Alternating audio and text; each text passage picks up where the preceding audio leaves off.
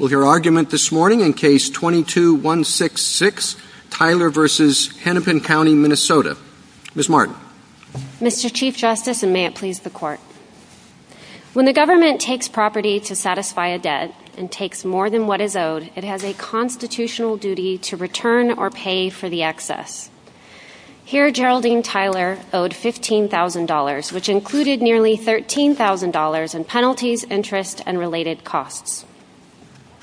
To satisfy that debt, Hennepin County took Ms. Tyler's former home, which was worth much more than that, and later sold it for $40,000.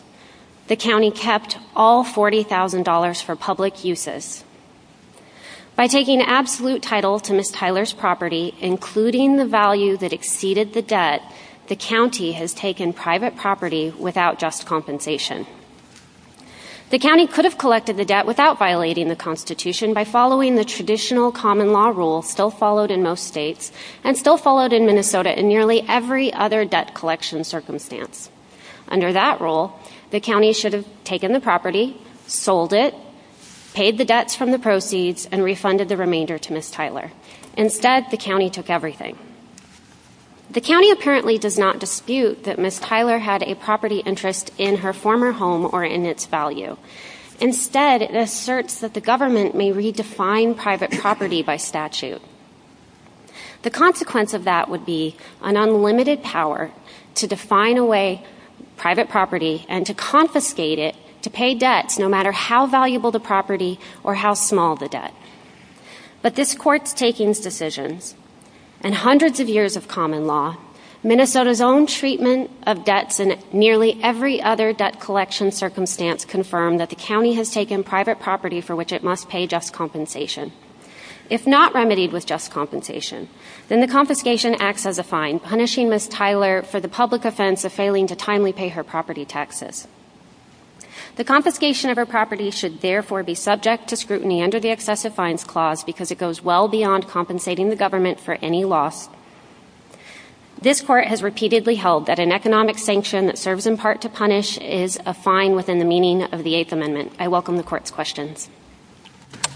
If there was no differential if there was no surplus equity, would there be a taking?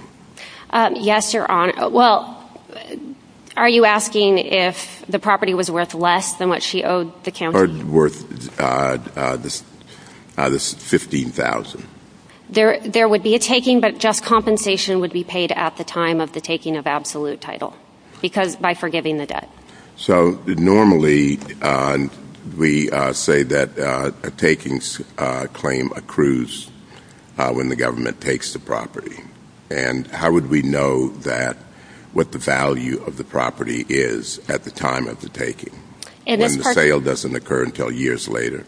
So in this particular case, it's true the sale was more than a year later, but trial courts handle valuation analyses all the time, and so they would just use the same analysis applicable in any other circumstance, and they could consider the auction price as probably the best proxy for what the property was worth. Normally, we see these takings claims when you have eminent domain or something that's traditional. So why should we extend it to areas such as forfeiture or taxation and the area of property taxes? Because the right that we're asserting here is a deeply rooted right that a debt collector may not take more than what's owed. The way that debt collectors ordinarily get around that is by taking the property subject to that traditional common law rule. Blackstone called it an implied contract at law, that they would take the property, sell it in a fair arm's-length transaction, usually by auction, and then return any excess after they pay off the debts. Well, it's a deeply rooted right that's traditionally defined by state law. You know, in some places, your property line goes up to the high water mark. In other states, it goes to the low water mark. And when you take property there, it's wherever the state law has defined it. What if Minnesota has a law sort of going forward, and they say, from now on, in Minnesota, if you get property, you have to know that we, the state, are going to take it if you don't pay taxes for 3 years. And people go in with that expectation. The market value is discounted because of that. the eventuality occurs, there's no taxes for 3 years, they take the property entirely. Is that a taking or not?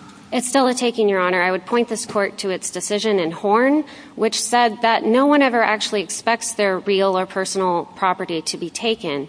And while the government can redefine the boundaries of property rights with things like statutes of limitations, what it can't do is outright confiscate property, just like the court held in Phillips. There was a deeply rooted traditional right that while states had carved out exceptions through rules like the IOLTA programs, that nevertheless the government would not be allowed to carve out the self-dealing exception. Well, then, if it's not defined by state law, what's it defined by?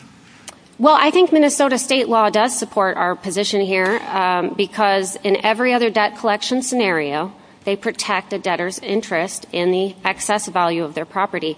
So if you owe a debt, the debt collector doesn't get to take everything. He's only entitled to so much as owed. As Rufus Waples said in his treatise, an indebted thing can only be condemned to the extent of its indebtedness. Well, there were states, I guess Virginia and Kentucky, that had a similar procedure as Minnesota here today, way back when, I guess before the founding or at the founding. Now, if you own property in Virginia, and there was that basic, I don't know if it's common law or statute in that case, would you have a takings claim if somebody acted, if the state took your property consistent with a provision in law that had been in effect from the beginning? I would say so, yes, Your Honor. As this court noted in Bruin, a few localized exceptions do not mean that this isn't a traditional, deeply rooted right.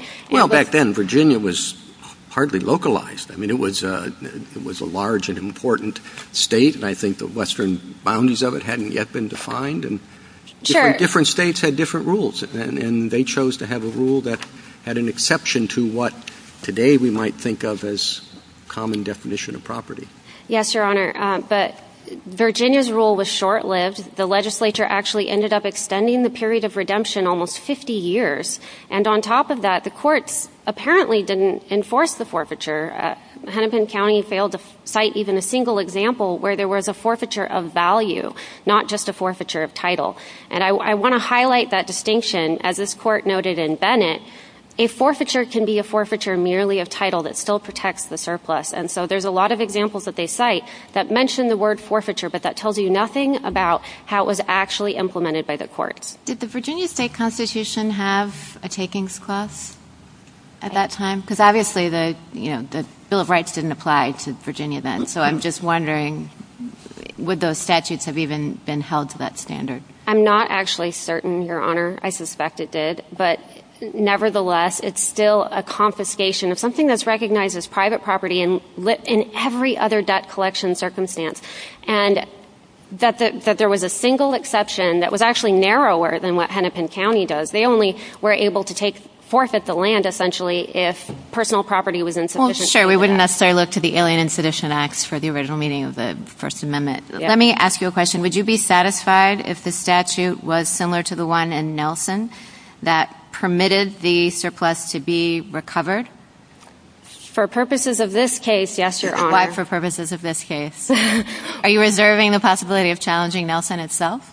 I personally don't like Nelson. But Okay, but that's not the question. For purposes of this case, I'll accept your qualification. Do you agree that under Nelson, if Minnesota had the sort of conditional redemption built in that the New York statute did in Nelson, that the Fifth Amendment would be satisfied? I mean, I'm not going to go that far, but I will say that this case is distinguishable on that basis. And because there is no opportunity to claim the surplus in this case, unlike in Nelson, even if you think it's binding, it's completely distinguishable. Why do you personally not like Nelson? Because I think it's problematic. It suggests you have to bring a takings claim before the taking has even occurred. And that would leave people – it kind of flies in the face of this tradition that the best way of putting a person on notice from a taking is to actually take the property. And at that point, you can then go claim your just compensation or file your takings claim if they have not offered just compensation. So do you think that there is any way to create a scheme even to sell the property, take the property, and remit the surplus? Yes. As the amicus brief by Utah, joined by 7 other states, explains, that most states do just that. They take the property subject to that traditional common law right, they sell the property, and then they have a claim of funds from which property owners may claim it after it's been sold. What do you noted that Minnesota has penalties here. What do you think the limits of penalties are? Before they become excessive? Well, I'm just thinking that you can call anything. What if a state just called this scheme a penalty scheme? Well, then I think our excessive fines claim would obviously provide significant relief. Even if they were to try to, enumerate the amount of money owed and it was somehow swallowed up the value of the property, I think the excessive fines clause applies. But the takings clause applies because they've completely untethered the amount from any set statutory figure. Instead, they're tethering the amount owed to the value of the property, essentially trying to swallow everything up left over. Not sure I understand that. I mean, suppose that there were a statute that said, 50%, 75% of the property we're just going to take as a penalty. I think if the government is essentially, at some point, I think it becomes a taking. That line is harder to draw than the line that you've got here, where we're not challenging the set penalties, interest, and fees in the $15,000. Instead, we're saying that the government can't just simply say that we get to take everything left over after that. It would be... Well, I guess, at some point, I mean, suppose that this entire scheme were just rephrased as a penalty. If it's still just tied to the value of the property, I think you still have a very good takings claim there. And, of course, the excessive fines claim would also still apply. Counsel, back to Nelson for just a minute. The suggestion that you have to exhaust a pre-deprivation process under state law in that footnote in Nelson. I understand that it wasn't briefed and it came late in the day. How does it fit with this court's subsequent decision in Nick, which seemed to suggest you don't have to exhaust state law proceedings to bring a takings claim? I think it conflicts directly with Nick in that it suggests in order to have it, your takings claim is overcome if you fail to use a state court procedure, the foreclosure procedure, to stake your claim, whereas Nick says that the moment a taking occurs, regardless of whether there's a state court procedure that might end up in compensation, you have a takings claim and you can go to federal court and bring your takings claim. In order for you to win, is it necessary for you to convince us that at the time of the adoption of the Constitution, a mortgagor was regarded as having an equitable property interest in the surplus? No, Your Honor, it's not necessary for us to show that because today we all recognize that we have personal property and in our real estate, and that real estate is protected by the takings clause. A financial interest connected to real estate is protected by the takings clause, as this court said in Kuntz. And so either way you cut it, we don't have to be able to prove the history. All we have to do is look at this court's modern takings decisions. Well, don't you have to show that you have a property? You have to show you have a property interest that was taken, and I assume you don't want to argue that a property interest is whatever a state now says is a property interest. So where do we look if we don't look to the understanding of property interests at the time of the adoption of the Constitution? I think this court has, you can look at the history, but I think that this court has acknowledged that some property interests exist, like in physical property, exist regardless of what state law says. This court did not look to California law in Horn when it decided that raisins were private property. And it said in James Daniel Good that no one could contest that real estate is private property. And the right we're talking about, the right to being paid for the excess value in your property, is sort of like the interest in Phillips, where this court noted that interest follows the principle like a shadow follows the body. And this is the same sort of interconnected property interest. Sorry, go ahead. Just one follow-up question on this. Do you have a response to Professor Kelly's amicus brief where he argues that it wasn't recognized historically that a mortgager had that property interest? I mean, I think it would ultimately be irrelevant even if you were correct. I think the Hall opinion is good. I think Justice Viviano's concurrence in Raffaelli also discusses the history of the mortgager's interest. But ultimately it's irrelevant because in the tax collection context, it goes all the way back to Magna Carta that the government could not take more than it was owed. And while, the county has pointed out that there were some feudal practices associated at the time prior to the founding, there were feudalism practices with the Statute of Gloucester and with quit rent. That was not tax collection. That was the feudal practice of a lord who his tenants owed him fealty, services, or rent. And this country outright rejected such practices. So I think when you look at the history of tax collection, it's very clear that there were limits on how much could be taken throughout our nation's history, and then also dating all the way back to Magna Carta. Counsel, I'm interested in the aspect of the state statute that affects a sale to the county. And I would take it that you wouldn't think that Ms. Tyler was owed anything if she had actually sold the property to the county for the amount of the tax debt. If they then went on and sold it for a higher price, she wouldn't receive anything as a result, right? I think you're correct, yes. Because that would be voluntary.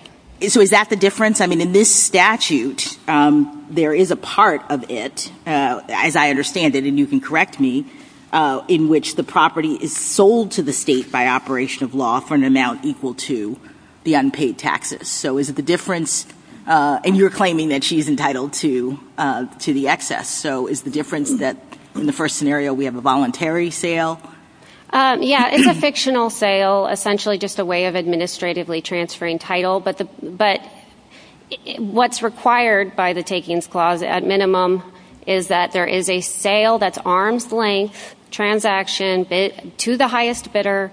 It can't be fraudulent, can't be collusive, can't be this self-dealing sort of fictitious sale. But you agree with the SG that the taking is happening at the time of the transfer of the absolute title? Yes. Not later. Right. We just focused in on the equity portion. It's sort of like, it's another way of looking at the same question, I think.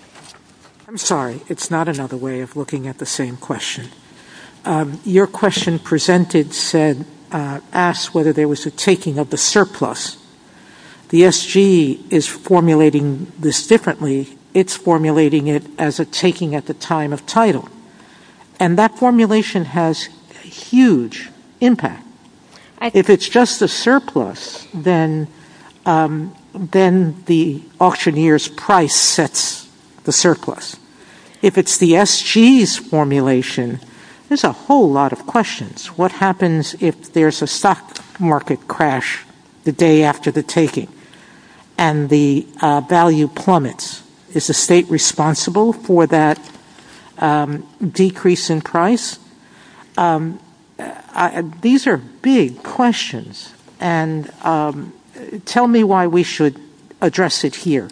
Why don't we just address the question you presented, which is the surplus question? Sure, Your Honor. I think we phrased it as the value that exceeded the debt. But as far as the possibility of the price changing after that. I have it, whether taking and selling a home to satisfy it and keeping that surplus value as a windfall violates the takings clause. Sure. So what we were trying to get at is that there is this taking of the surplus value. If you were to hold that it was the surplus proceeds from the auction, I think Ms. Tyler would be more than satisfied with that. But the question I think you might be getting at is how can counties go forward with collecting taxes without putting themselves at risk for paying? That's the bottom line. That's what you're trying. Okay. Okay. Here you have a debtor who basically doesn't want to do anything. What's the county supposed to do to protect itself? Your answer is sell it at a regular auction Yes. But there are a lot of things that could affect that. Time will pass no matter what. Sure, yeah. And I think that as long as they take it subject to that traditional interest, to the traditional requirement that they have a fair auction and they sell it without collusion or fraud, that satisfies the takings clause because the government is not purporting to take the entire whole. They're only trying to take their share, convert the real estate into a pool of money so they can divide it up according to the liens in the property. But as far as takings that have already occurred, the way to traditionally look at that would be from the time of the taking. Thank you, counsel. Just one additional question. How do you deal with adverse possession? The idea in state law, and I think most states, if not all, have it, that if somebody lives on your property for whatever number of years, 17 or something, and you don't do anything about it, he gets to keep it by the operation of state law. Why isn't that a taking? Because there you have both a statute of limitations that basically just allows the dealing of stale claims between private parties. There's a time where it gets cut off where the property occupier can have some reassurance that their title is clear. And then he doesn't really have a title, right? I mean, he gets it at the end of the... Well, some states require color of title, but... Okay. Yeah, but even if there wasn't, there's some reassurance that at some point the property becomes theirs. But that's based on the idea at common law that the owner, seeing this open and obvious use of their property, has consented to it. And here you wouldn't have that because the government took the property in July 2015, and that's when the government took the right of possession as well. Well, I mean, if it's a law, I think you can say that, if you don't pay your taxes within 3 years or whatever it is, under state law, you've been deemed to consent to sheeting your property or something to the state. I don't see that it's terribly different. In each case, the property interest is defined by state law. Well, I think that with... For instance, adverse possession, if you were to try to carry the analogy over, it would be sort of like if after the government took title in July 2015 and they moved somebody else in there and then she had 3 years and still didn't bring a claim, they could cut it off with the statute of limitations. Okay. Justice Thomas? Justice Alito? Does your theory apply to property other than real property? For example, I believe that some cities impound vehicles where the owner has unpaid tickets, and then if the owner doesn't pay the amount that's due, the city will sell the car and keep the proceeds, put them into the city's general fund. Would that be unconstitutional in your view? Yes, Your Honor, and I think that the history of tax collection or debt collection from the government is pretty uniform on the question of personal property. In fact, in Minnesota, Hennepin County, for an example, if they're collecting personal property taxes, they're not allowed to take more than what's owed.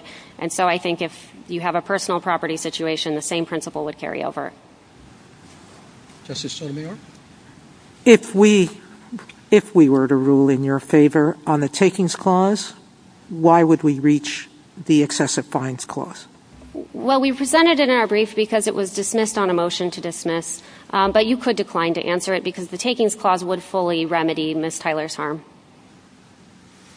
Justice Kagan? Could I go back to the question I asked you earlier, Ms. Martin, because I'm not quite sure I understood the answer. So suppose that there were a state that said we're going to sell a property when there's been some number of years of unpaid taxes, and we'll remit some of the surplus value to the owner, but by no means all. This has been, a burden on us, and we're going to keep 50% as a penalty.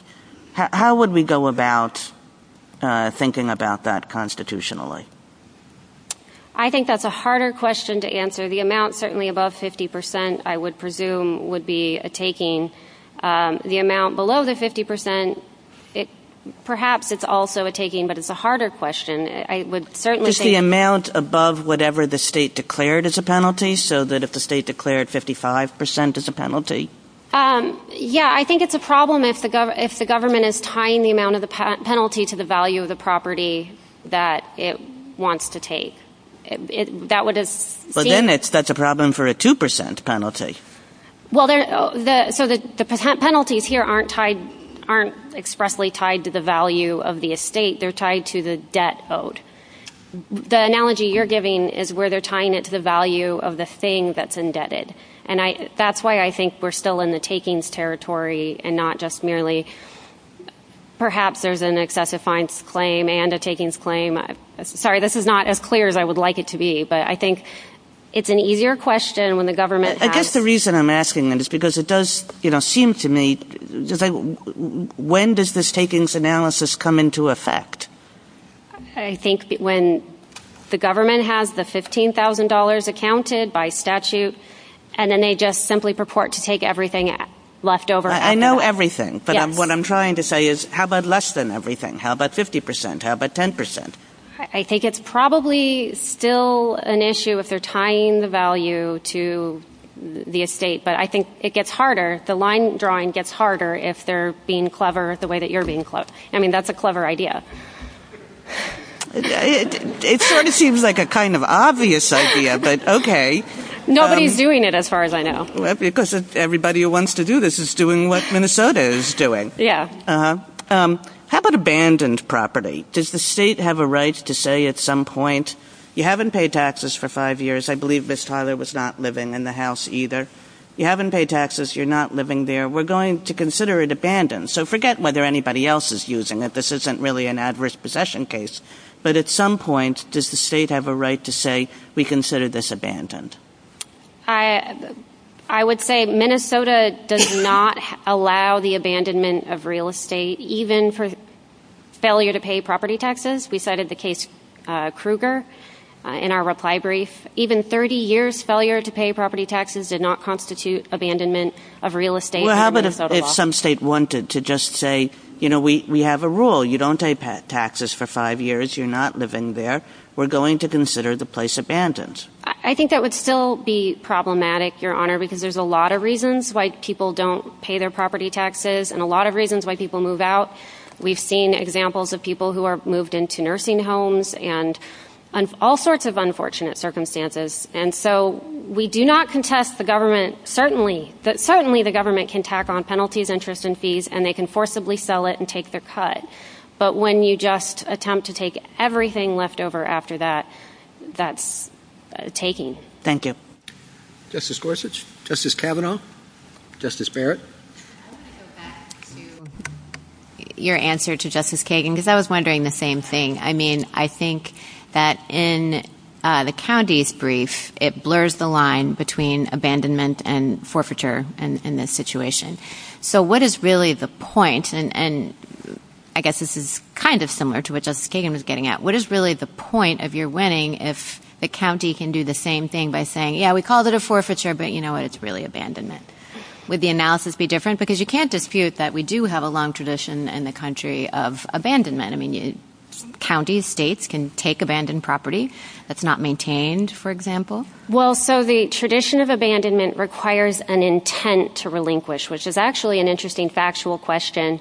And to just suppose an intent because somebody isn't paying thousands of dollars, because they can add on all the other reasons why they might try to claim they think it's abandoned, but ultimately it's the failure to pay property taxes. So you can't have constructive intent, even if, she's not responded to multiple notices, even after a certain amount of time. I mean, because I presume there are other situations in which there's true abandonment where intent has to be inferred from a failure to show up, a failure to reside, a failure to respond to notices. So the way to deal with those types of abandoned properties is either through nuisance laws, which allows the government to mitigate the problem and charge the cost to the estate, or to simply use the power of eminent domain, take the property. If it's truly derelict, then I mean, there may not be a lot of equity in the property, and if nobody shows up to claim the money, that could go through the unclaimed money statute. So this might go back to Nelson and the New York statute. If they want to call it an abandonment, maybe they can call it an abandonment, they can sell it, they can hold the proceeds and give some period of time during which the owner can come and redeem. Yes, I think that would be reasonable. Thank you. Justice Jackson? And just to be clear, with respect to this statute, it doesn't require any of those factors. That's exactly right. It's just the not payment of taxes the county can take these steps. That's right. With respect to your excessive fines argument, what is the best argument for characterizing this as at least partially punitive? The others, your friends on the other side say this is clearly remedial for a number of reasons. Obviously, the government has the ability to take taxes and abandon property and do all sorts of things. So why would this be best characterized as partially punitive? Well, the county below argued that this was at least intended partly to deter failure to pay property taxes. This court has said repeatedly that deterrence is a marker of punishment. And so I think that is a very strong... Haven't we also characterized deterrence in a civil or non-punitive way as well? Sure. So the question then would be, is it essentially trying to deter conduct that is not allowed, that causes a public harm versus a private harm? And so I would point to the court's opinion in Kokish, which talks about the different, what makes something a penalty is the question is it a public harm? And does it go beyond mere compensation? And should we draw anything from the characterization of the other side as this sort of partially being Ms. Tyler's fault, that she could have sold it herself, for example, but she didn't, and so now we have to do it? Is there something punitive about that kind of approach to this? Well, that does sound a little punitive, and that would be something that I think, her culpability would be something on question on remand. That would be a question to answer on remand because the excessiveness question isn't before the court. And, of course, none of that would be relevant to the takings analysis. Thank you. Thank you, counsel. Ms. Ross? Thank you, Mr. Chief Justice, and may it please the court. Taxes are not takings. As the parties agree, when a taxpayer fails to pay her full tax debt, the government may seize and sell property to recoup the money it is owed. But that power does not encompass the power to extinguish an owner's full rights in property that is worth more than the tax debt. When the government obtains absolute title to such property without any mechanism for the owner to recover excess value, it engages in a potentially compensable taking. History and precedent strongly support that rule. In the decade after the founding, the federal government and 9 states all limited the government to recovering the value of a tax debt. And as this court has held, at least in the context of confiscatory laws, the government cannot define away a longstanding property interest to favor itself alone. The government thus agrees with petitioner that she has stated a claim for a taking, though as Justice Sotomayor noted, in the government's view, the relevant property interest is petitioner's fee simple title, not any, quote, equity in the property. While the value of the property may affect the measure of just compensation, it is not itself the relevant property interest. I welcome the court's questions. So with that said, what would you do with a case in which the government, which it often does in eminent domain cases, simply kept the property and did not sell it?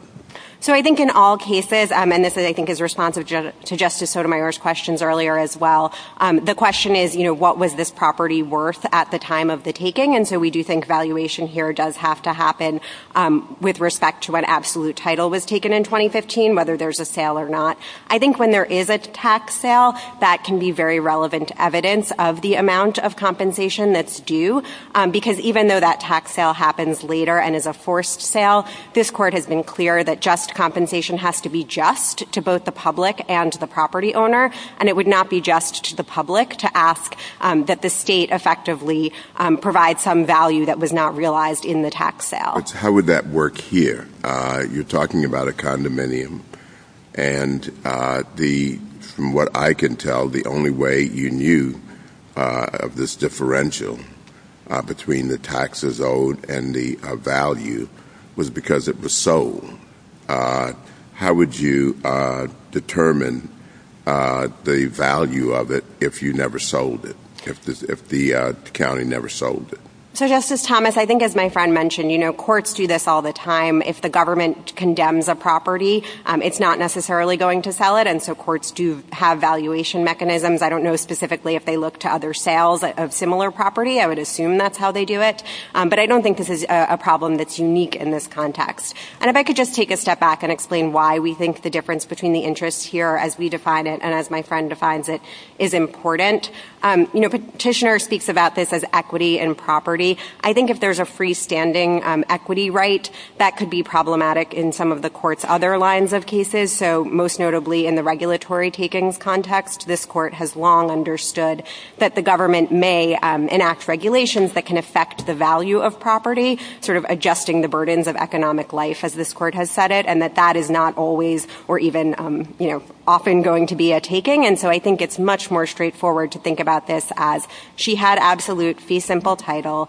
The state took all of that without recognizing that the property might be worth more than the tax debt. And so what's really at issue is, cashing out that property interest in the back end. Ms. Ross, you're throwing a bomb into 240, 50 years of history with respect to delinquent taxes and sales, only because if you define it as the time that state takes title, then and valuation as of that date, nothing's going to ever happen where a state's going to take that risk, because properties have to be sold, the state's being forced into being the agent for the seller, and it's going to have to take all the risk and all of the responsibility for whatever happens to that property until it's sold. Why would any state want to do that, and why are you forcing states into that? So your adversary took a simple position. I'm entitled to a surplus. I think that's the question we should answer. The government's forcing us into a much more radical position. So respectfully, Justice Sotomayor, I don't think it is more radical. Again, I think, we're trying to protect the court's regulatory takings jurisprudence, among other things. But I think the analysis would really work in much the same way under our rule or petitioner's rule in this set of cases. All. Well, if I could explain why. Again, I think the absolute title is the moment, but we completely accept that you're going to use or you can use the later tax sale as a very good proxy, and perhaps in, almost all cases, if not all cases, actually the value of just compensation at that time. Except the date that there's a stock crash.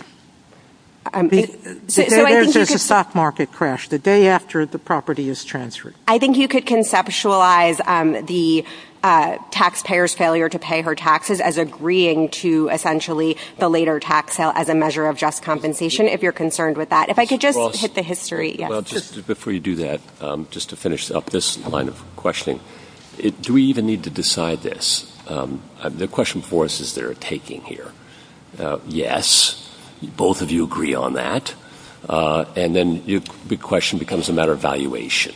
And do we have to decide that in this case? You do not, Justice Gorsuch. I'm simply trying to respond to the questions that they've been asked and this concern about equity versus surplus and why we think it matters. If I could briefly hit the history, I just want to answer Justice Barrett's question about Virginia. Virginia did not have a state just compensation requirement at the time. It did have a separate requirement that when the state affected property rights, it'd do it through the legislature. So there's some language about, taking property that way, but there's not a separate just compensation requirement. I think what's really significant is I'm not aware, at least my friends can certainly tell me if I'm wrong, of any state in the early period that was bound by a constitutional just compensation requirement and had a scheme like the one that's at issue here. Your friend doesn't like Nelson and thinks it's inconsistent with Nick. What do you think?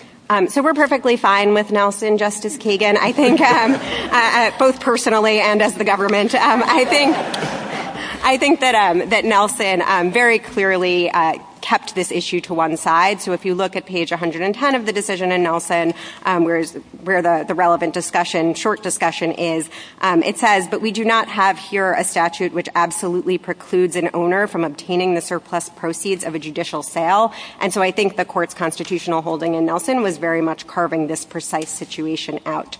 In terms of the relationship to Nick, I don't actually think there's any tension there. I think, this is a very specific situation in which everybody agrees that the government can seize and sell the property. And so I think the procedure that was issued in Nelson is really just an accommodation for that odd set of facts. And I don't think it's inconsistent with Nick because it's basically defining whether a taking has happened in the first place. Isn't the distinction between you and a petitioner the fact that because everybody agrees that the government can take, seize, and sell the property,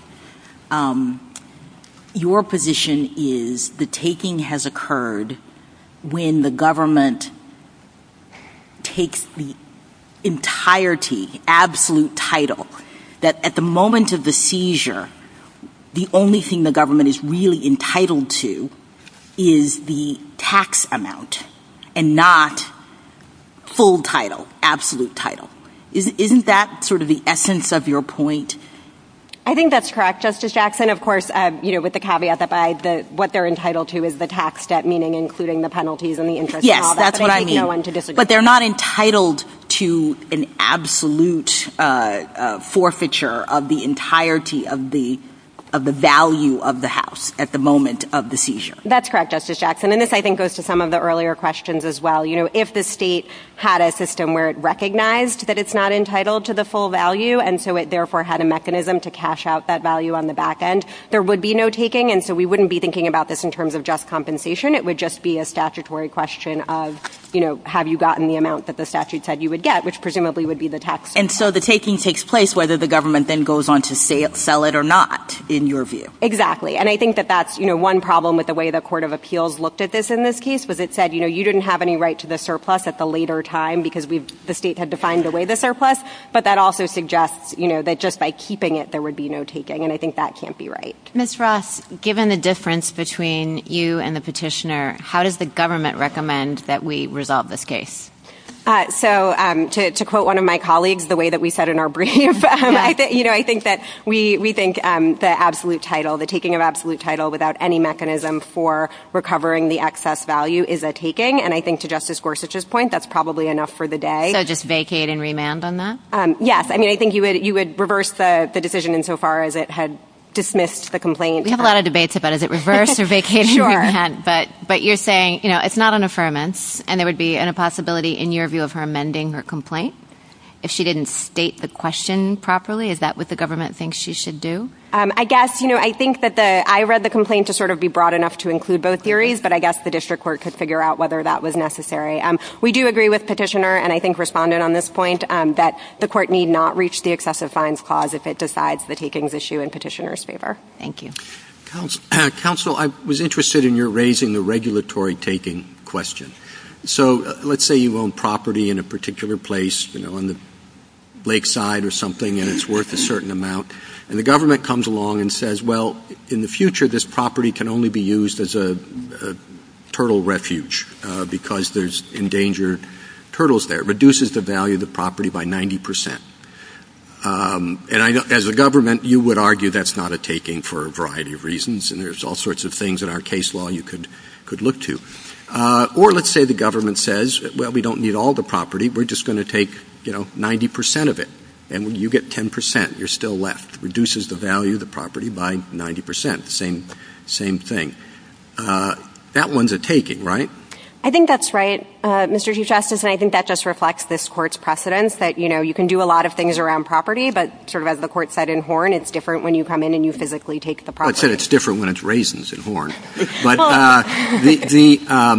but it seems to me that the distinction must be based to some extent on the idea that there is an irreducible core of what constitutes property as opposed to being regulated. It's, taking 1 square inch of that property is going to be a taking, even and regulation that reduces the value much more doesn't.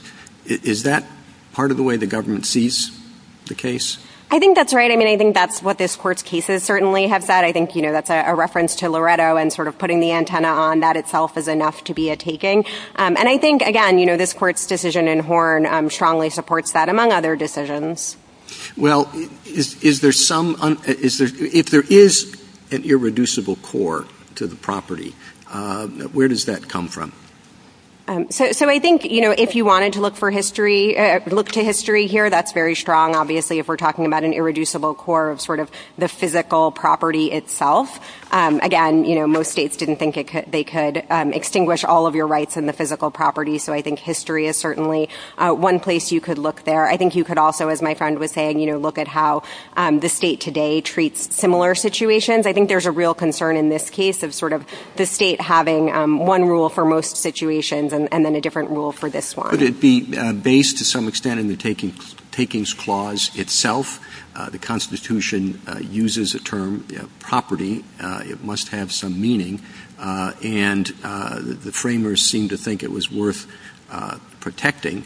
And I wonder if that is a concept that has carried over into state law from the federal Constitution. I think that while might be the case, I mean, again, I think, for this case, it's really enough to say this is sort of the quintessential type of property. We have a general rule that when the government comes in and physically takes your property, that is a taking. And then, there's obviously the accommodation for the tax clause the tax power. And the question is really just how those fit together. And so I think history here is a good guide for that. Justice Thomas? Justice Alito? Can the government also keep its administrative expenses that it incurs as a result of having to go through the process? Absolutely. Can it impose a penalty for failing to respond or for anything else that the property owner may do in connection with this proceeding? I think it can, subject obviously to other constitutional limitations. I think this goes to Justice Kagan's questions earlier. This court's decision in Eastern Enterprises it's really the controlling concurrence by Justice Kennedy and then the four dissenters, but sort of drew a line between when the government tries to take physical property or a specific sum of money, a specific pot of money, as in Webb's or the IALTA cases. On the one hand, we think of those as takings, and then when it just assigns a penalty, we sort of think of those differently. Under what circumstances can the state or the federal government, I guess, say, we consider this property to have been abandoned and therefore we're going to keep the complete value? So I think abandonment is far different. It's sort of solving for the problem of, has this person really relinquished all property interest, all intention to use the property? So if you look at a case like Texaco, on which my friends rely heavily, there were a number of indicia of non-use of the property, and it spanned over 20 years. Here, by contrast, we just have, 5 years of non-payment of taxes, and it would apply in exactly the same way if she lived in her condominium and was exercising every right in the bundle of sticks and just failing to pay property tax. So I think this is a far cry from a classic abandonment situation. Would abandonment be limited to the situation where the state doesn't know where the person is? Suppose the state knows where the property owner is and the property owner has not allowed the property to deteriorate and become a health or safety hazard, but just simply continues to refuse to pay taxes or fail to pay taxes. Is that an abandonment? So I think that be considered an abandonment and therefore take the situation out of the takings clause? So, Justice Alito, I apologize. I don't have sort of a fine point at which it would become abandonment, but I think it's helpful to see sort of how far this is from abandonment. I do think states probably have some flexibility in how they define abandonment, but, the fact that I don't think this would probably suffice, but even if it could, as this court said in Horn, this is an area in which the Constitution is concerned with means as well as ends, and so I think the fact that it might be able to accomplish the end some other way doesn't remove this from the takings power. One last question, and one that I asked Petitioner. Would your theory apply to personal property as well as real property? So I apologize. I haven't thought deeply about the history or as deeply about the history with respect to personal property. I think there's pretty strong history on Petitioner's side with respect to that. And obviously this court's decision in Horn said, people don't expect the government to come in and take your grapes, just as they don't expect it to come in and take your property. And so I think there'd be a debate there, but there'd be some points in the property owner's favor. Thank you. Justice Sotomayor? Justice Kagan? Could you say a few more words, Ms. Ross, about this penalty question? I mean, are there any penalties because of the form of the penalty or because of the amount of the penalty one should view through a takings clause lens? So I think under this court's precedent, if the penalty is itself the property, and at least we're not talking about, sort of the historic classes of customs forfeitures and things like that are sort of carved out for historic reasons, then you might think of it in a taking. I think when we're just talking about, the government's assessing a number of dollars and it doesn't really care where that's paid from, that I think is not generally thought of as a taking. Justice Gorsuch? Just real quick on the excessive fines question, which I understand you'd encourage us not to answer, but the district court on which the Court of Appeals basically relied said it wasn't a fine or an excessive fine because the primary purpose was to compensate, and that the petitioner was given multiple opportunities to pay the amount, and that it was partially a deterrent. I don't see how that lines up under our case law as anything other than a fine, right? We've said it doesn't matter whether it's criminal versus civil. We've said if it's punitive in part, and deterrence we've indicated is often a hallmark of a penalty. So if we were to reach the excessive fines question, why wouldn't we just at least say that the district court's reasoning below is wrong?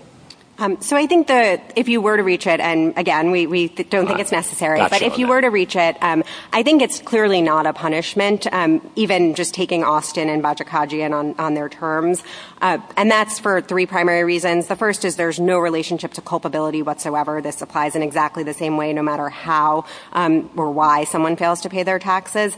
Second, the variability point here strongly favors the idea that this isn't a penalty because in a lot of cases, or at least in some cases, this is actually going to be a net benefit to the taxpayer. And so in some cases, it's going to be even worse for the taxpayer. That's correct, Justice Gorsuch. But what the majority said in Austin in footnote 14 and what Justice Scalia said in the asterisk footnote in his opinion was that it has to be punitive, at least partially punitive in every case. The court hasn't ever said that. So I think footnote 14 of the court's opinion in Austin does suggest that in this context it should be at the statutory level in deciding whether it's a fine, and so you would have to look across all applications.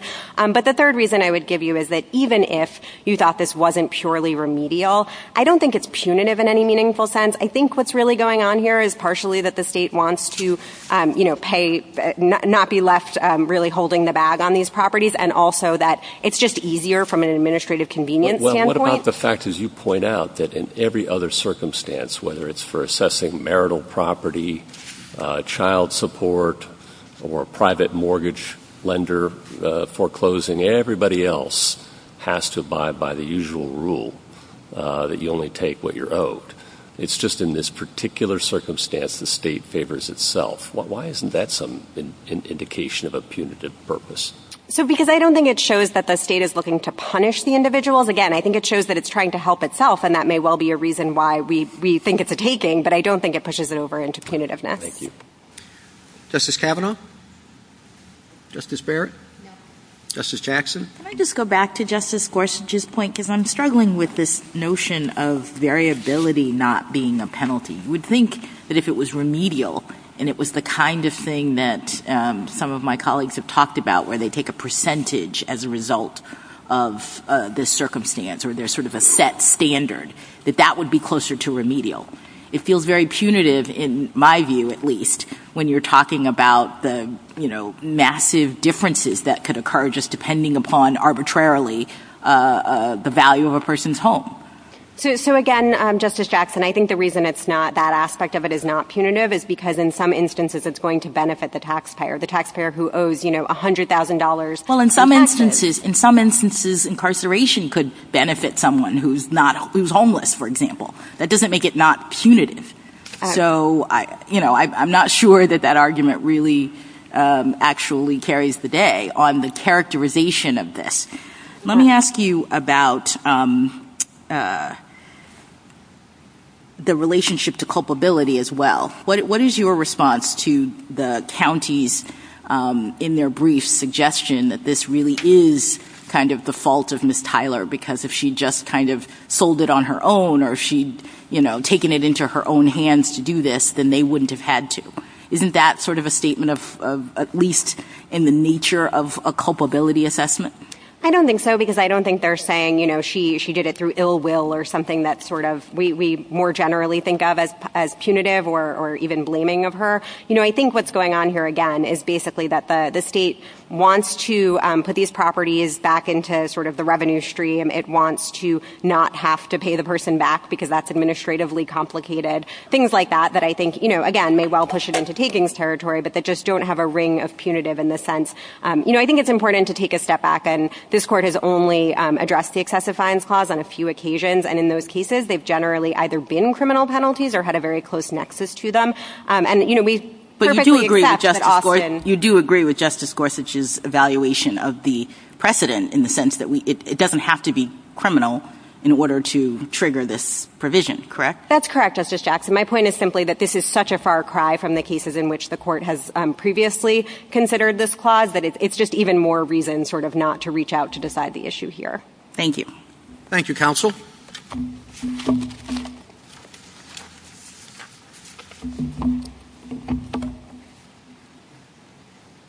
Mr. Katyal. Thank you, Mr. Chief Justice, and may it please the Court. This Court should affirm Judge Colleton's opinion for 3 reasons. First, petitioner lacks standing. I'll outline 2 other points and then return to standing as it's jurisdictional. Second, on the merits, the law here falls within a long tradition that stretches back before the Republic, was present at the founding, and is confirmed by the very page of Henry Black's tax treatise that petitioner Block quotes. This court in Texaco made clear that when a property right is extinguished due to an owner's failure to comply with reasonable conditions on ownership, there is no taking that requires compensation. That's this case. Petitioner failed to act after repeated notice for 5 years. Because owners can act to avert this result, this court has not called such actions takings, as Nelson underscores. And third, petitioner's theory would declare many state statutes today unconstitutional and create practical problems akin to what Justice Sotomayor referred to, including forcing governments to act as real estate agents and fiduciaries, and even forcing them to pay claims immediately at forfeiture well before a property is sold. The merits of this case are no doubt difficult, but I don't believe standing is, so I want to start there. Petitioner, the face of the complaint does not contain allegations that show standing. Petitioner is right to say we didn't make this argument before, we should have. But standing is jurisdictional, it can't be waived, and here it's missing. Petitioner's theory of injury is she had a right to equity, which she defines as, quote, her financial interest in the property after deducting encumbering liens. But her complaint just says excess funds existed after the sale, not excess funds belonging to her. She never alleges she had equity, let alone a plausible claim to it. And the lack of these allegations infects the entire balance of this case, creating a dangerous reality distortion field. Everything petitioner claims about the law and what's in her briefs is about the harm of taking her equity, but the complaint just doesn't allege that. I think I'll bypass the standing. I think at bottom she's saying the county took her property, made a profit on it with surplus equity, and it belongs to her. But at any rate, can you think of, Mr. Katyal, any instance in which a creditor can foreclose on property or seize property and keep the excess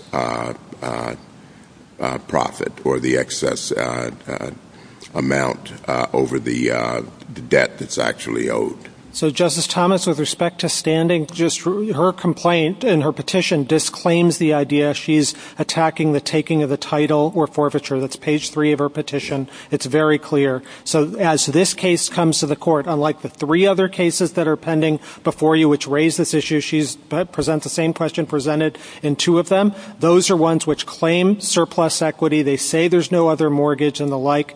She's only attacking surplus equity here in her merits brief. That's just not the theory of the complaint whatsoever. So there's a complete mismatch between the two. With respect to your question, which goes to Judge Kethledge's opinion, we agree that, it's very different for private mortgages. The whole point that a state like Minnesota and indeed 19 other states are worried about is they don't want to be real estate agents of last resort. With a private mortgage, the bank opts in affirmatively to that, and they say, here are the conditions and the like. With this situation, the government is stuck holding the bag at the end of the day, and that's why you have a different tradition. It's a tradition that goes back to even before the Republic, the Statute of Gloucester in 1278, as the Chief Justice was pointing out, the Virginia Statute in 1790. The Statute of Gloucester. 1292, is that right, Mr. Kotshaw? I think 1270, 72, if I recall. All right. Well, funny thing happened after that. It was called the Magna Carta. Yeah. And, there's one line in the reply brief that I thought summarized the point pretty well. Let's see here.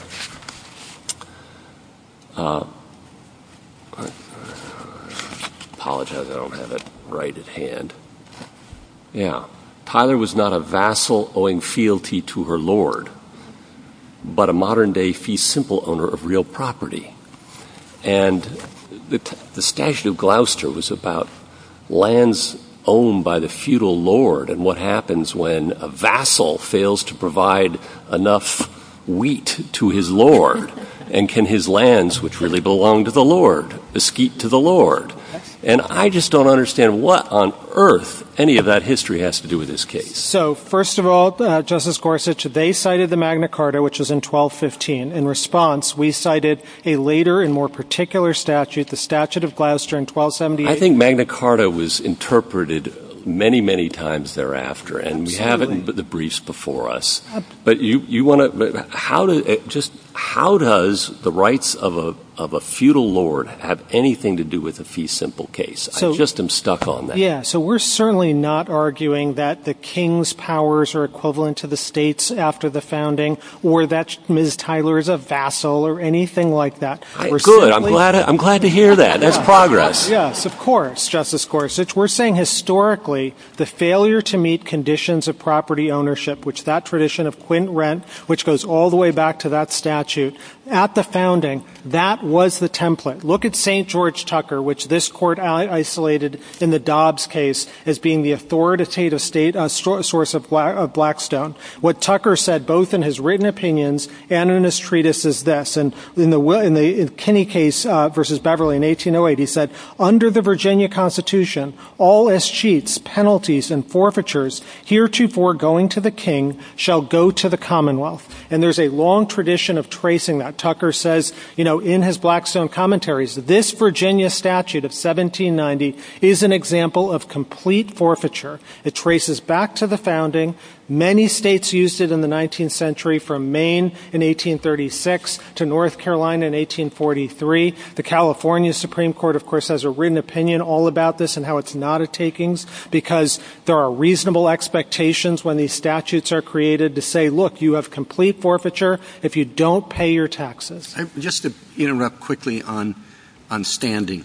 I mean, a lot of people have property that's underwater. I mean, that they're heavily mortgaged, that they're not going to make any profit of it. But, real estate values changed. I mean, the fact that she may have liens on her property that are going to be difficult to pay off right now doesn't mean that the bank or anyone else can just walk in.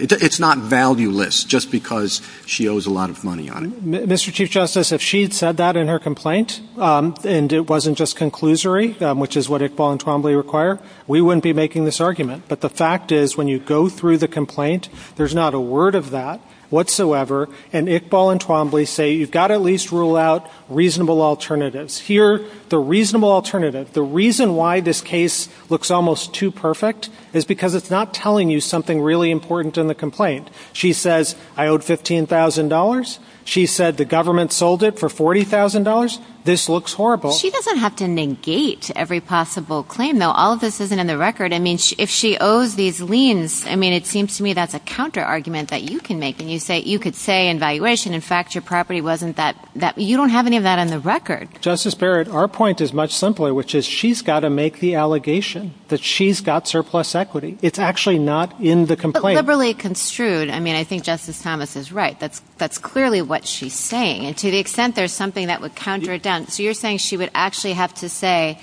I am unencumbered by any kind of mortgage or lien? I think that's certainly a way to do it. And this is the easiest thing in the world to allege. All she has to do is say, look, there's $1 of surplus equity at stake. And if you want to look at the 3 complaints that are pending before you, 2 of which she's filed. In Fair versus Continental, paragraph 4 says the taxpayers, quote, have no mortgage on the property and be stripped of the equity in their home, which they list to be $50,000. In the Meisner complaint in paragraph 37, they say there's no mortgage, and then say they go through the property records to Mr. show. Cottrell, sometimes people who take out mortgages are personally liable for the debt, even after a mortgage sale, for any excess owed. And that's possible here, right? Oh, it certainly could be possible. It's just not alleged. She's the master of the complaint. So she has to allege that there are mortgages, but that I would be personally liable to them anyway. She's got to allege. Is that what you're she's got to allege a Article 3 injury in fact. So if the theory is that she owes some debt, I mean, you're asking us to bring into the record that there are mortgages, okay, and take cognizance of that, even though that we don't have that in the pleading. Just let me finish. And I would think then, if we're going to take that take judicial notice of that, we'd also take judicial notice of the fact that people often are personally liable for those mortgages, and that the money that went to the state here could have been used to discharge her personal debt. And then where are we? It seems to me like we're at summary judgment.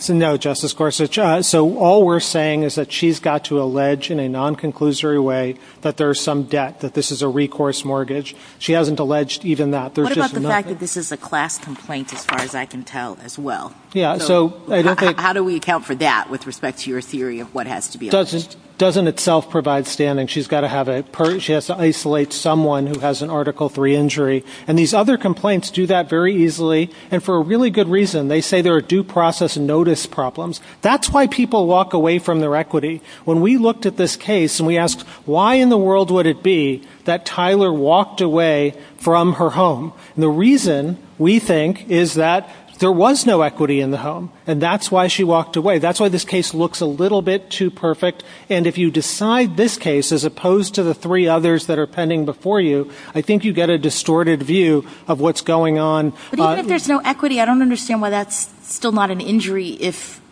she says that she's entitled to get the money back from the government.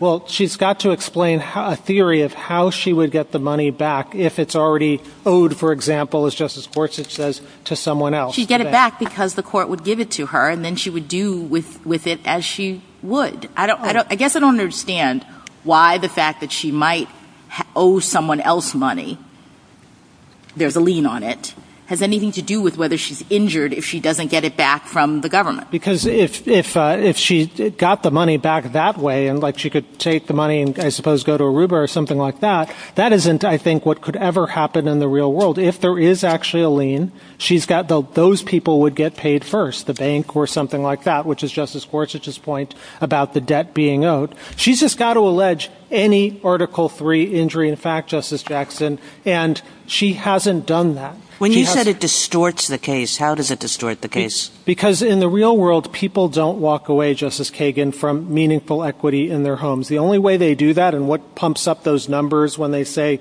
this is happening in state after state, is notice problems. It's due process problems where people don't learn about the situation.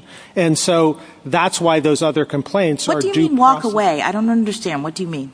When you say people don't walk away, did she walk away in this situation? Oh, she affirmatively did walk away. So we do think it's just like abandonment. Well, first of all, by not paying the taxes, that's your not paying taxes after the notification and actually telling the county the following. She told the county, and this is what, if we ever got to a remand or something, we would say, but, quote, Geraldine Titler states she did not live at the property anymore and wants nothing to do with it.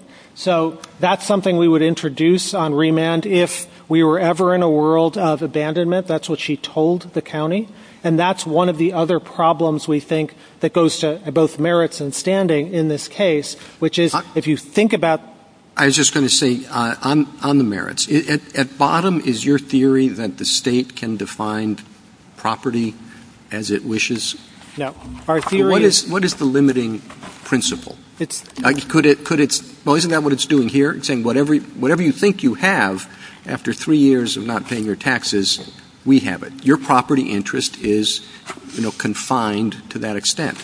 Now, this doesn't mean our property interests are defined by, and confined by a lot of things. But I just want to know if there is something that the state can't touch. What is it and where does it come from? Yeah, so we think it comes and articulated in this court's decision in Texaco at page 530, in which the court said that a government can extinguish an owner's failure to comply with reasonable conditions on ownership. In that circumstance, the court said there is no taking that requires compensation because the court has never required the state to compensate the owner for the consequences of its own neglect. What about perspective? It said, okay, we're having a new regime in Minnesota, and everybody who buys property here should know that it is subject to whatever, escheatment or something to if the state needs it for particular regulation, you get nothing. That is how we define property. The takings clause depends upon you having a property interest.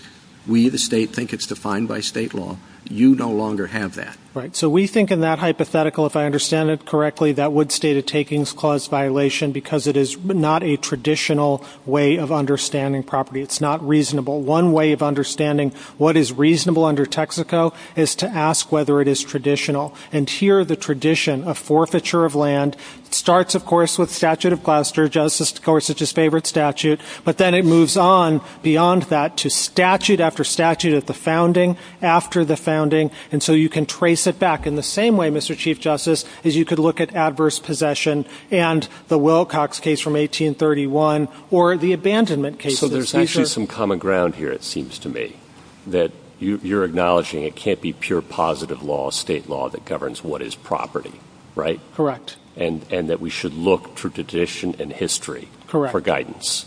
And it's just a matter of how we read that record.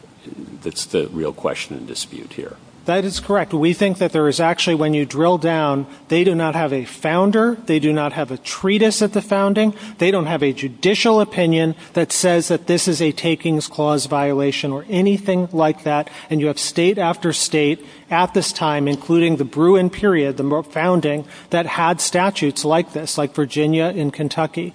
I thought it was a minority of the states. It was a minority. Absolutely. But I don't think that the takings clause should be read like, for example, the cruel and unusual punishment clause with the textual word unusual so that you kind of outlaw the outliers. This Court's never read the takings clause that way. Mr. Kitchell, can I just ask you, because there's this point about the government being able to extinguish the property rights of the debtor. And you've said it a couple of times, and it also came up on your friend at the other side's view of this. Although she says what is happening is the government is taking the property and liquidating it, essentially turning it into cash, and that really what it's entitled to is just the amount of the debt. It's not that it's entitled to, as a result of the debt, extinguish completely the property interests or rights of the individual. So what is your response to that? Because I think there's a subtle distinction that's very important with respect to those two positions. So, Justice Jackson, two things. One, factually, the government here is not like, this is no moneymaker for the government at all. It loses money. No, I understand that. My question is, when you say the government has traditionally been able to take property, and she's not disputing that in a tax situation the government can take it, but what I think she's saying is you can take it, liquidate it, and extract from it the amount to which you as the government are entitled. And you seem to be suggesting that you can take it and extinguish all of the property interests that she has. And that is exactly what happened at the founding. St. George Tucker's treatise recognizes the Virginia statute does that. The 1837 Arkansas statute is so expressed, Justice Jackson, it says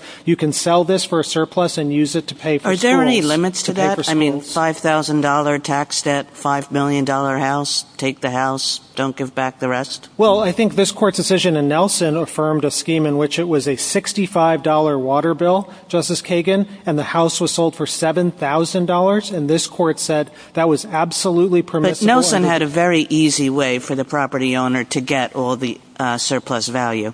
Au contraire, it's a much, much harder way, Justice Kagan and Nelson. In Nelson, it was a 20-day pre-sale period that you had to file and ask for the surplus, and this court said you only might get it back. I mean, in Nelson, when the state sold the house, you had to file some paperwork, and then you got all the money back. Here, when the state sells the house, there's nothing you can file to get your money back. The state says we'll keep it.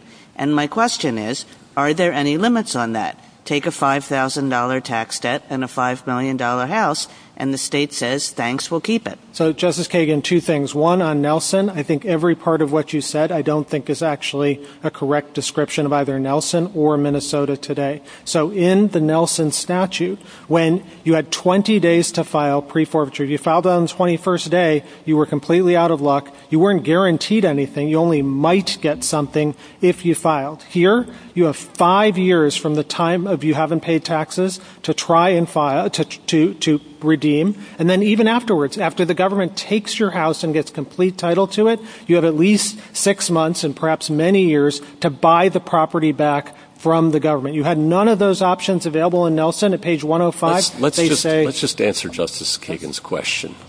I'd like an answer to it, too. Yeah. Assume, if we have to, all right, that there is no mechanism for an opportunity to get the surplus value in this statute. And the government takes $1 million property, or I've already forgotten the numbers, for a modest amount owed to the government, a $5 amount. Taking, no taking. So two things, Your Honor. First is it's not a takings, but it very well be a due process clause violation because there's usually a lack of notice. That if it's a $5 thing, put aside the notice. Taking or no taking? It's not a taking for exactly the reason this court said in Nelson at page 110. Quote, it is contended this is a harsh statute. The New York Court of Appeals spoke of the extreme hardships resulting from the application of the statute in this case, but it held as we must that relief from the hardship is the responsibility of the state legislature and not of the courts. So $5 property tax, $1 million property, good to go. That was $65 and $7,000. If you want to overrule Nelson, then we'll be in different territory. But if you start to think about overruling Nelson, I think you get into all the problems that Justice Sotomayor talked about, the policy concerns about a bomb basically going off. And my friend on the other side's oral argument illustrates precisely the problems that district courts will have in evaluating these things. Her brief says at page 4, her reply brief, that it's the fair market value, which is the measure of things, and that the taking occurs at the moment title is transferred.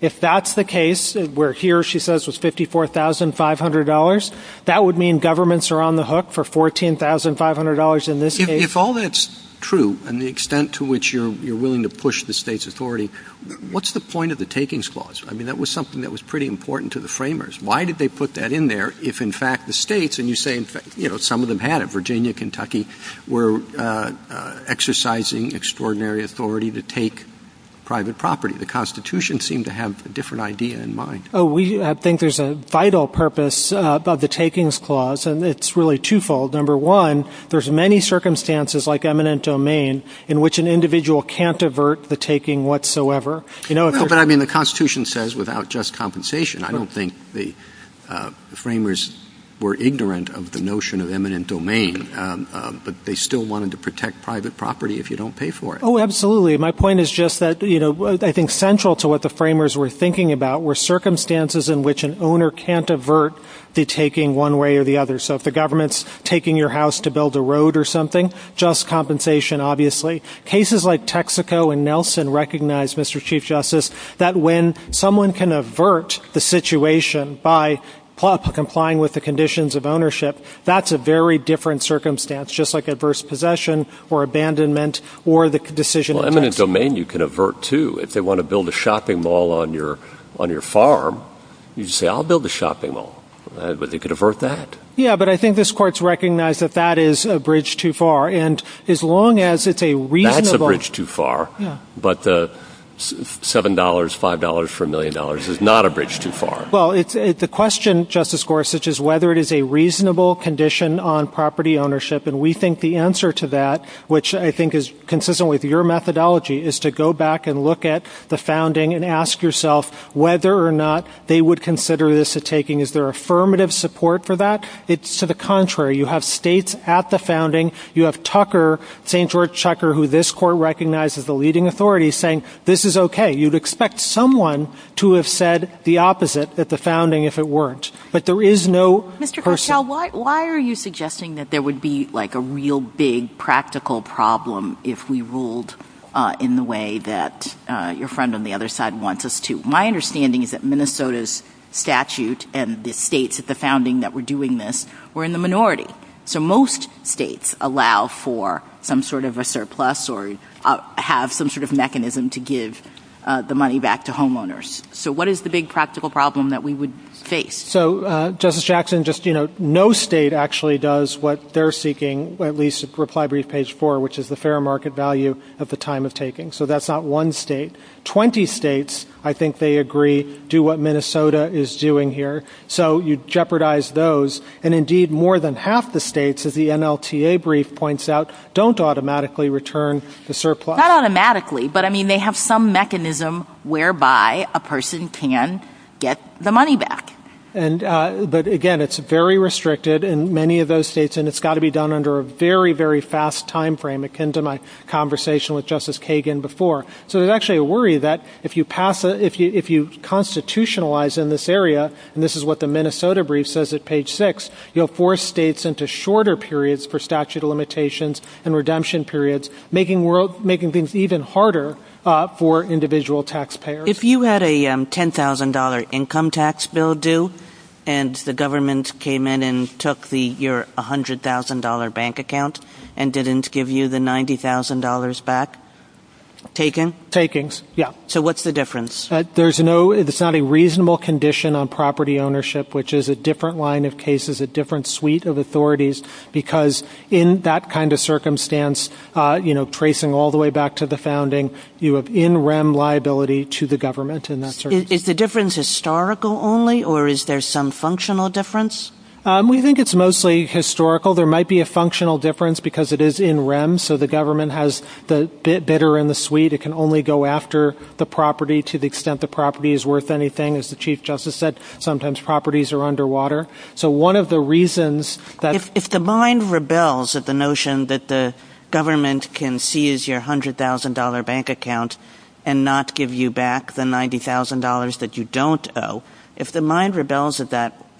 why should, whether it's what was going on in 1200 or what was going on in 1776, change anything about that? Justice Kagan, I'd say you'd have to be pretty darn sure that this was a constitutional violation and not just your policy preferences at that point when you have precedent like Nelson, which is approving $65 and $7,000, and you've said, time and again. We definitely have a different view of Nelson. My view of Nelson is you can get your money back by filing a form. And we can then, if that's true, that's just as true for Minnesota, indeed even truer, because it's much easier to get your money back under this statutory scheme than the might you get your money back, which was the language of Nelson, and you only had 20 days to do it there. Here you've got about 6 years to do it. You had 20 days after the sale. You didn't have...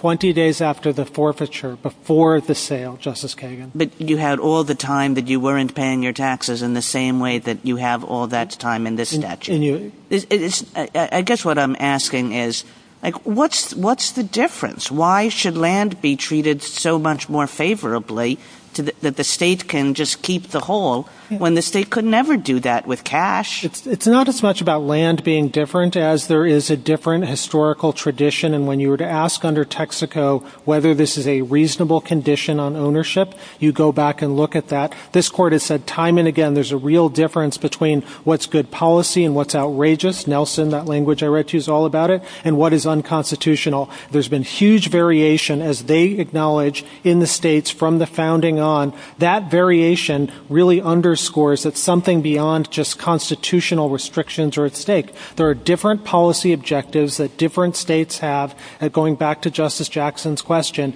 and for this court to constitutionalize it and to change the game is really going to force a rigidity on the states and risk, as Justice Sotomayor was pointing out, really different valuation schemes in different district courts about fair market value or something else. Mr. Katyal, what about Justice Alito's question about the car?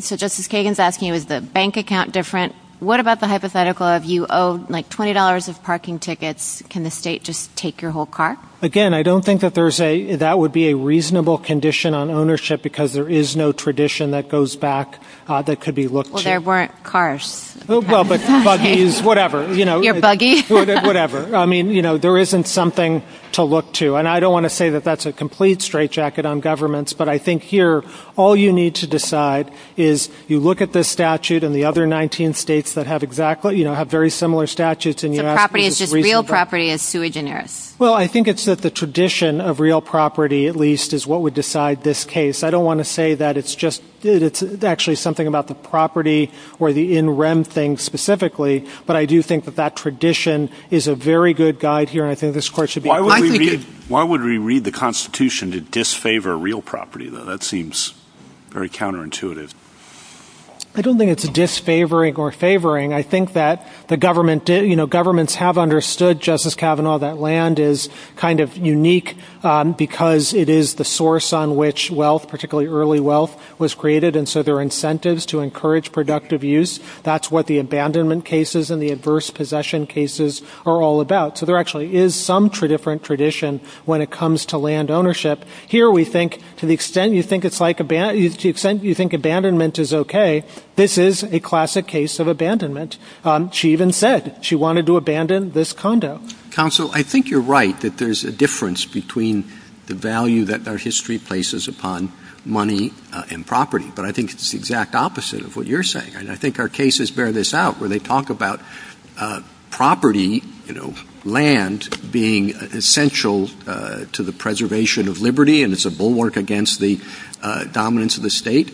Money, on the other hand, inflation is worthless, but land is still there. And to say that there's a greater degree of protection for money as opposed to property, I think has it exactly backwards. Yeah, I don't know that I'm saying it's a greater protection or not. I'm just saying for purposes of this case, all you have to do is look to, Mr. Chief Justice, the land cases. Like Texaco. Page 525 of Texaco says, we are treating this property just like a, quote, fee simple. And what it said is if it's a reasonable condition on ownership, and there, if you just didn't register your claims, then you were out all of the money that you had spent in the land itself and all the improvements with respect to the mining. And that. Well, but I mean, we've heard it a lot, the raisin case. I mean, there they said there was no doubt you've got your raisins, and there's no doubt they could come along and say, you owe us 10% of the value. Fine. But as soon as they say, we're taking 10% of your raisins, whole nother game. 100% right, Mr. Chief Justice. In that case, you had a statute, the raisin thing, which isn't some reasonable traditional thing. It didn't hearken back to something that states had done or governments had done from the founding. And indeed, your opinion for the court there quoted the Tucker Treatise and said the whole point of the takings clause is to think about reasonable expectations of property. And we absolutely agree. St. George Tucker said that the 1790 statute is a permissible example of government operating, and it was completely taking all of the land. Well, then why would they – I'm into my other allocation of time here. Why would they say that yes, you could have a tax on the raisins for whatever amount, but no, you can't take them? Because I think the tax is something that is a reasonable condition, whereas taking them, it doesn't have the same historical tradition. And so we're just saying here, this is the test this court has used from Texaco on, and we think it should apply here. And that's what explains Nelson. And if states, as Justice Jackson points out, want to do things differently, they're, of course, free to do so. We're not saying our rule is constitutionally compelled, but we don't think that the states have a constitutional straitjacket. Justice Thomas? Mr. Katyal, you referred to the Virginia statute a number of times. And do you have any examples of the application of that statute in a case where the taxes, the amount recovered, the amount of land was in excess of the taxes owed? So the Tucker Treatise just says it does happen. I don't think we've looked for a formal case in which it did. But I think the important point, Justice Thomas, is if this were unconstitutional, if this were a violation of fundamental rights, you certainly would have expected this expert, Tucker, to have said so in his commentary. The fact that he went out of his way to praise it do suggest to us that this was not unconstitutional as the way the founders understood it. But I could also think on the conclude on the other side that in a state where you had a number of individuals who were land rich and money strapped, that you would have examples of an entire estate being forfeited for a modest tax. Yeah. If you were right. Well, I don't know. Very, very few reported cases, of course, at this time across the country anyway, and certainly for, land disputes. We do point out that it's not just Virginia and not just Kentucky in 1801. It's Maine 1836, Arkansas 1837, in many other states that are brief isolates. So this was a common feature in the 19th century. Yeah, I'm only saying that if you, the fact that you see nothing, you don't have an example, also indicates that perhaps they did simply liquidated what was necessary to cover the taxes. I suppose, but I think it might just reflect, Justice Thomas, the fact that nobody thought there was any problem with this, so there was no litigation to be had. Well, I think Jefferson would. He was always money strapped, and he didn't exactly think fondly of big government, so. Well, again, I don't know. I think it's telling that even Jefferson never said that the statute in Virginia posed any problems whatsoever. That's perhaps because it was never applied in the way that you suggest. Well, again, I think the fact that it was written about in the most important treatise, Blackstone's treatise of the time, with praise, and there's nothing from Jefferson or Tucker or anyone else, I think is indicia. Again, I don't think it's our burden, Justice Thomas, to prove that there wasn't a constitutional violation. I think they've got to, they're seeking to topple not just this court's decision in Nelson, but 200 years of constitutional freedom for the states. I think they've got to affirmatively prove it up. Justice Alito? Well, let's say that the state is able to get a fair valuation of the property, and in fact, a valuation of the property that, if anything, is overly generous to the state. And let's say that the state is also able to get compensation for all of its administrative expenses. Then the question arises, why should the state be allowed to keep more than that? And you argue that history supports that, or rather there is no history supporting the idea that the state can't do that. But do you have any other answer as to why the state should be allowed to keep anything more than I've just outlined? Sure. I think the government in that circumstance is worried about balancing the rights of delinquent taxpayers against the rights of all other taxpayers. And I think they've decided that in these 20 states that do it this way, that the best way to encourage the disposition of land in these circumstances and houses is to basically incentivize the owner to sue. Because as this court said in BFP, when the government sues, and this is built into your hypothetical, you get much less money than when individuals sue. Forced sales, have restricted auctions, and very few people come, and so BFP says it's way below market. So the best way to maximize, these 20 states have decided, value is by saying, owners, you sue. Now, what's the way to get owners, you sell? What's the best way to get owners to sell? A harsher statute like this. To be sure, it's harsher because if you don't sell it yourself, the government's going to sell it and not sell it for very much. So that's, I think, what the amici briefs talk about, Justice Alito. Well, that seems to be a dispute about or a question about how the property is to be valued. But what I was saying is that if the valuation of the property is done in a way that is generous to the government, why should it get more than that? So if you mean by generous to the government low amounts, I'm not sure if you mean by generous do you mean lower than fair market value or higher? I mean that the government is made whole. Yeah, so again, we think, and it might be fighting the hypothetical, but all these states are saying we can't get the full value of the property through forced auctions, and your own decision in BFP recognizes exactly that. And so that's the policy rationale, to maximize the amount at stake. That's the way to do it. And also governments fear, and this is also in the amici briefs, that if they're forced to be the realtor of last resort, even if they sell it at a high enough price, they could get sued for not selling it at a price that the owner wants or not suing it fast enough and the like. They didn't get into the business of being real estate agents, but that's the position they will be in. And the amici point out that, this court's decisions about chilling effects for government officers will be at play here. The moment they start selling, they'll expose themselves to lawsuits, so they just won't sell. And that'll create all sorts of cash flow problems. Justice Sotomayor? Justice Kagan? Why doesn't it why aren't the state's interests fully accommodated if they can just put, a fairly meaningful penalty on it? Well, because if they're still forced to sell in that circumstance. Well, it's a penalty that has the kind of effect that you think this scheme has. Yeah, in other words, the state won't have to be in the position of a real estate agent because somebody will say, oh, that's a pretty big penalty. I don't want to have to lose that. I think that states could do that. I think that states, tracing all the way back to 1790, have understood that it's that complete forfeiture is another way to deal with this and a way to highly incentivize people in ways that, a penalty may not be able to do. Gorsuch, Justice Kavanaugh, Justice Barrett, Justice Jackson. Suppose Ms. Tyler sold off the property to pay the tax debt and associated fees. Could the county come after her for the rest of the value of the property? If she sold it, so we're back in 2000, before title's transferred, and she sells it? Yes. She owns the property. She has a tax debt.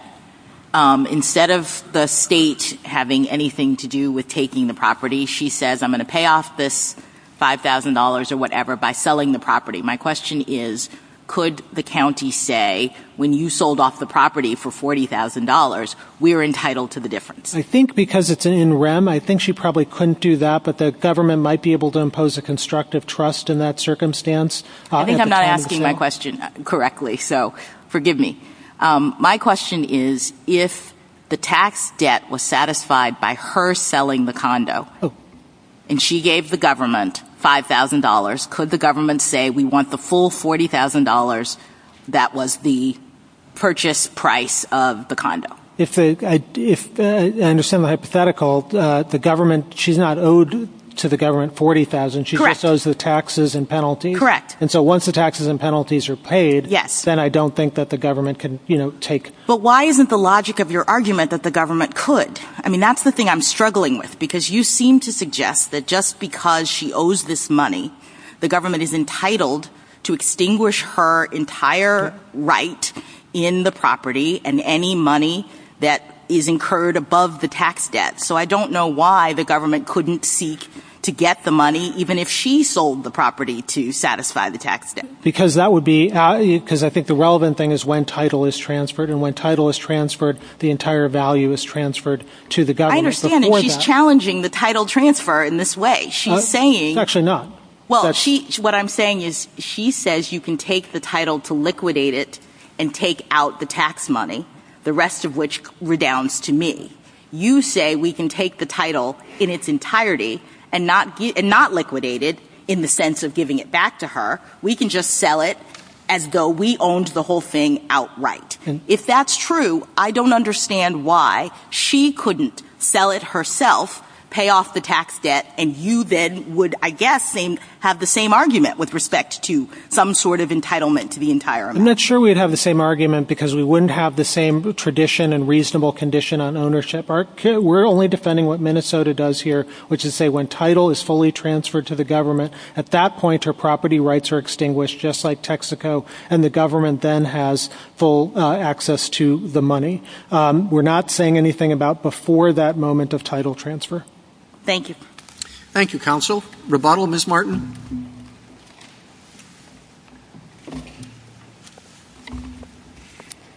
Justice Kagan asked earlier, what's the limit on the county's view? And the answer is there is none. under the county's theory, you can have exactly what happened in Michigan when a county took an entire home that was worth at least $25,000, at least that's what it fetched at an auction, over an $8.41 tax delinquency. And you can have the situation in Nebraska where an elderly widow in a nursing home lost her $1 million farm over a relatively small debt. And I think the Constitution puts those limits. The county suggests that due process can do the work of the takings clause, but it can't. It is not just compensation. And this court said in Jones versus Flowers that the failure to protect your property interests does not excuse the government of its constitutional obligations. The court also noted in Jones versus Flowers that it is an extraordinary power to take property and forcibly sell it to collect a tax debt. And there, the statute at issue in that state actually protected the surplus proceeds. So how much more extraordinary when the government just simply gets to take everything left over after that? The county claims state after state supports its view of history, but that's illusory. There were those 2 states. We responded in our reply brief that they failed to cite even a single example of where there was a confiscatory forfeiture. And in fact, St. George Tucker himself refused to enforce such forfeiture multiple times, including in Nelson versus Barber and in Kinney. Under our theory, the taking in this case happens at the exact same time as the Solicitor General's view because that's when the government extinguished Ms. Tyler's interest in being paid for her equity. That was July 2015. But that will not put states at risk, and they'll still be able to collect taxes without running afoul of the takings clause. I'll just point again to the Utah amicus brief. They were joined by 7 other states, and they cite several examples of how states can collect taxes without violating the takings clause. As for Texaco, Texaco was entirely distinguishable. That, too, was a self-executing statute of limitations that settled stale claims between 2 private parties. By contrast, the statute here is self-dealing that takes from an individual and gives it to the government. It was also a minimal paperwork burden case where all the property owner had to do was file a form to preserve their property interests. If there are no further questions, we will just simply ask this court to reverse and remand. Thank you, counsel. The case is submitted.